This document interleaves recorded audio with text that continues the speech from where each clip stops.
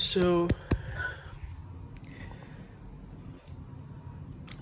what's going on, everybody? This is the Specifist, and I'm going to be going.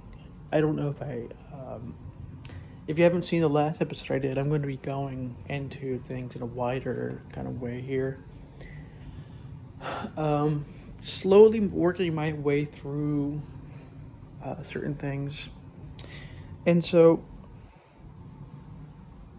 to try and get this whole thing started, I want to do a few different episodes. I might do them today. What I might end up doing is doing like certain segments or something along these lines, and then, or either I'll do the segments and then just keep building on those segments as time goes on, or I will do the episode if it comes out well, or if it doesn't, I'll write the episode down and the ideas in it and whatnot, and then try it again in a better way. Either way, I'm going to be doing different episodes on different things here because this whole entire project. So, for those who may not know, this podcast was actually originally started to support my original YouTube channel, which was called The Wisdom Matrix at the time. And so I titled it The Wisdom Matrix Insights and Thoughts. And it became a sort of extension of that. I sort of deepened the understandings gained and talked about in the YouTube episodes. And then eventually the podcast became the main source of episodes that I would do. But mainly, talking about the same things. Mostly like things about meditation and spirituality and self-help and all these growth topics. And then expanding into deeper topics. Going into philosophical topics and things like this. And eventually going into a deeper, more structural sort of system that I use to make episodes that are more principled, more based on a sort of structural look at things.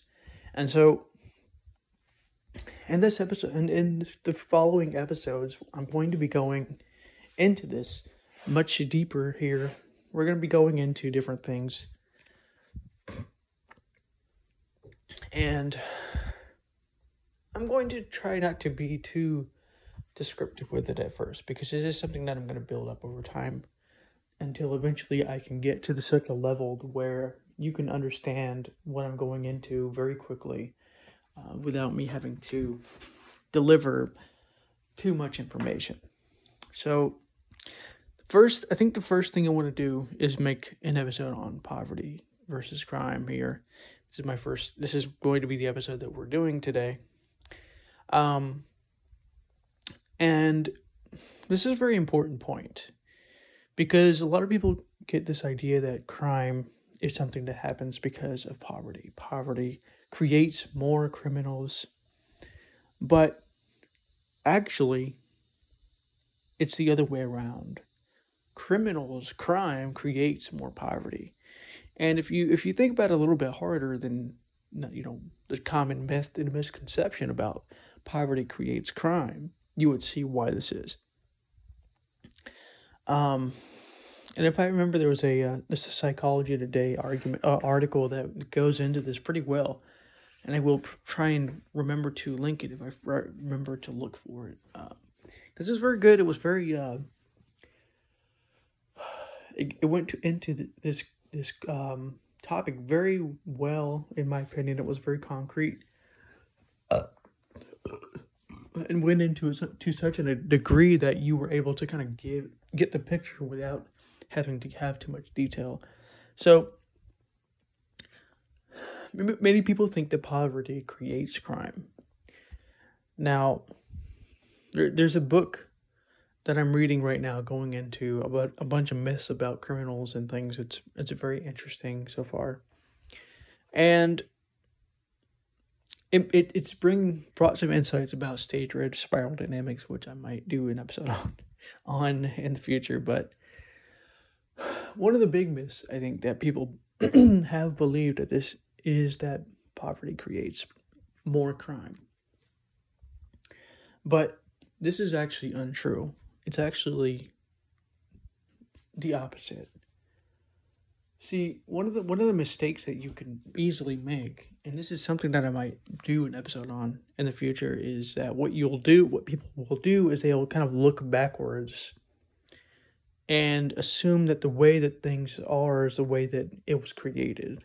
Meaning that you'll see, for instance, you might see a situation where a child is acting really badly and the parents are frustrated and things like this. And you'll assume that the parents are to blame because the parents are frustrated and are taking it out on their kids without realizing that perhaps the child was this way before the parents became frustrated and acted this way. And so you'll kind of look backwards and see, because you don't see the entire story, because you don't kind of look forwards in that way, you don't see how this kind of happens. And so this is exactly what's happening here. You're looking at a poverty-stricken area that seems to have a lot of crime, and you're going, okay, so poverty creates crime, but because because you're kind of looking at it backwards, you're seeing it wrong. It's actually the opposite way. And so I want to give you a very descriptive sort of story to kind of go along with this, to help you see why this is true. So imagine a person who is in a poor neighborhood, gets a job or whatever, and does hard work till eventually he or she builds it and creates a business. He has to, or she has to. They have to, rent a place, set it all up, buy the chairs and the equipment needed to build this business up. And one day somebody comes and robs this business of the equipment that's there, whatever that is, right? That person is now poor, and so now has to find some way of recuperating their losses. And perhaps they even are in the red and they can't make up the losses. And so they become poor. And so their neighborhood becomes poor as a result.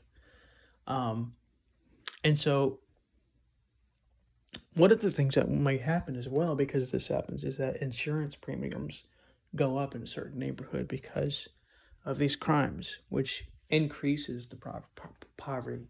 And it's not necessarily the insurance company's fault, because the insurance company is taking a loss as well. So if you're let's say you go into an area as a criminal and you break windows or whatever, right? That means somebody has to pay for those windows, which means they cannot pay for something else that they had in mind that they wanted to pay for, whatever that might be. But not only this happens, also what ends up happening is that this is something that insurance companies kind of look out for. They see this kind of thing, and if this kind of thing rises in this certain neighborhood, the premiums will go up, which increases the poverty, which increases this problem. And so poverty doesn't create crime. Crime creates poverty, typically speaking. If you want to ask what creates crime, that's a long story. It has to do and basically comes down to spiral dynamic stage red in my opinion. And I want to make an episode about this because it's very important to understand stage red. This kind of thing is very deeply something that I think all people could benefit from if they understood what's really going on here with this kind of situation. Poverty, crime, what's really going on here. So, anyways, hope you enjoyed this episode. And I will talk to you on the next episode. Record. So I decided to go deeper with this episode since it wasn't very long, so I wanted to make it a little bit longer. Kind of going more structural into this discussion of crime creating poverty and not the other way around. So imagine you're an insurance company, right? Imagine that you oversee a certain area and you're a certain kind of manager of this area of insurance. You are not the manager of the entire company, but you somehow oversee an entire area, maybe a city, whatever it is, right? So in one area, it's a very nice area, and in this area, there's very little crime. Maybe there's a lot of businesses and stuff, but there's not as much crime. Is that going to influence how you pursue that area? Are you going to charge less or more?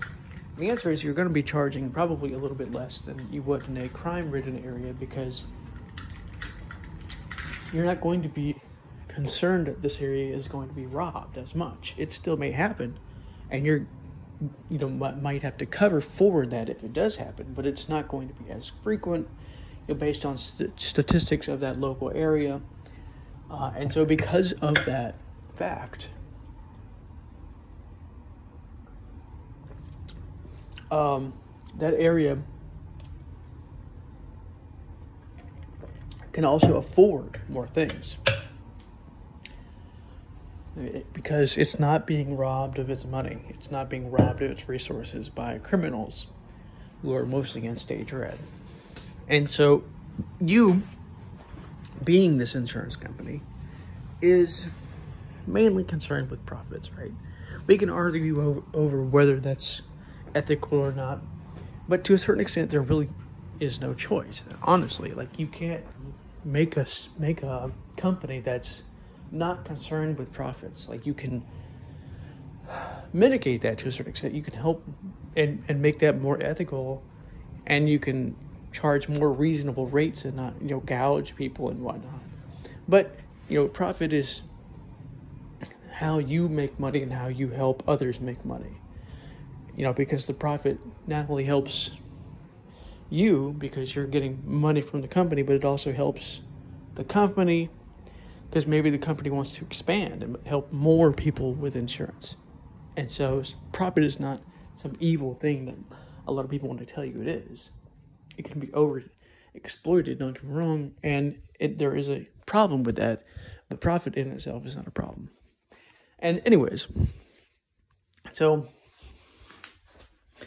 this area is nicer because there's less crime. It looks nicer, which means there's probably going to be more customers in this area, because there's no broken windows for the most part. All those problems are in other areas.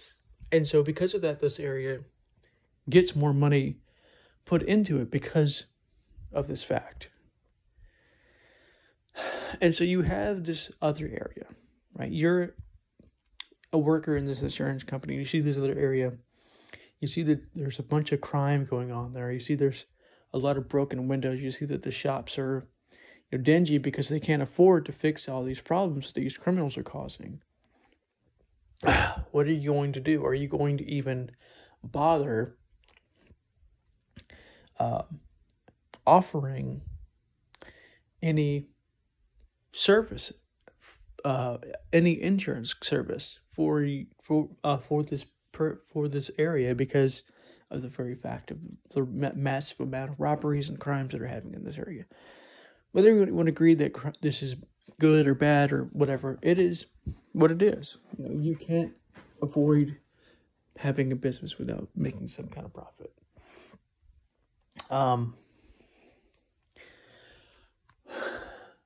But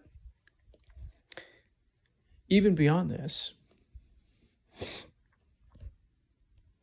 what is the regular public going to think, right? Let's say you have a business. Let's say give those two scenarios again, right? This one business is in a nicer area, and this other business is not in the nicest area, and it has more crime and has more problems. Where are customers going to go to more? Right? They're going to go to the nicer area, the area they know they're not going to get robbed, or if they do get robbed, it's not going to be as often, as common as it would be in this other area. And so that drives profits away from these businesses as well. And so it's like a never-ending repeating cycle. It just keeps repeating itself. Poverty created crime, crime created poverty, which created more poverty, which, intensified the problem, because the criminals, they were, doing all this to these poor businesses and these poor people who were just trying to make a living, and they were doing things for other people. They were helping people in a general kind of way. Even if they were making a profit, if you're selling like a battery, your profit is some evil term anymore for people, because people are getting kind of caught up in a stage green, and there's some value to that, don't get me wrong. But honestly, there's a place and a time for it. But because people have been so dogmatistic about profits, they don't see that without profits, the world can't really go on the way it's going on.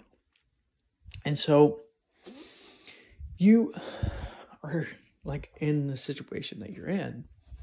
You can't make any money. What are you going to do? Are you going to stay in this area? Are you incentivized to stay in this area? If you can move, will you move? Probably. If you can afford it, you're going to move, because it's no longer affordable to live in an area that's known for crime and robberies and all these other problems that are happening in these areas, which is what ends up happening, and that ends up causing more problems for those areas. Because crime creates poverty. Poverty doesn't come from crime. Poverty isn't something that creates more crime necessarily. There are many areas in the United States and other areas that are poor that don't have the same amount of area of crime that other areas do. You can think of like a certain area like this. You can think of many areas like this.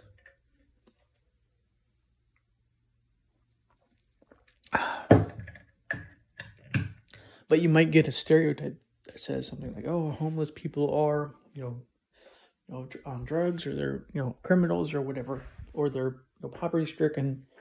That's not always going to be the case. It depends on the area, depends on the crimes, depends on what's going on. And not everybody in that area is going to be in that situation, in that camp necessarily. So, 11:05 a.m. Anyways, Ferrite, recording duration 8 minutes. Left channel on. Hope you enjoyed that little structural A screenshot of a video game with text. episode, and I will get to you on the next one.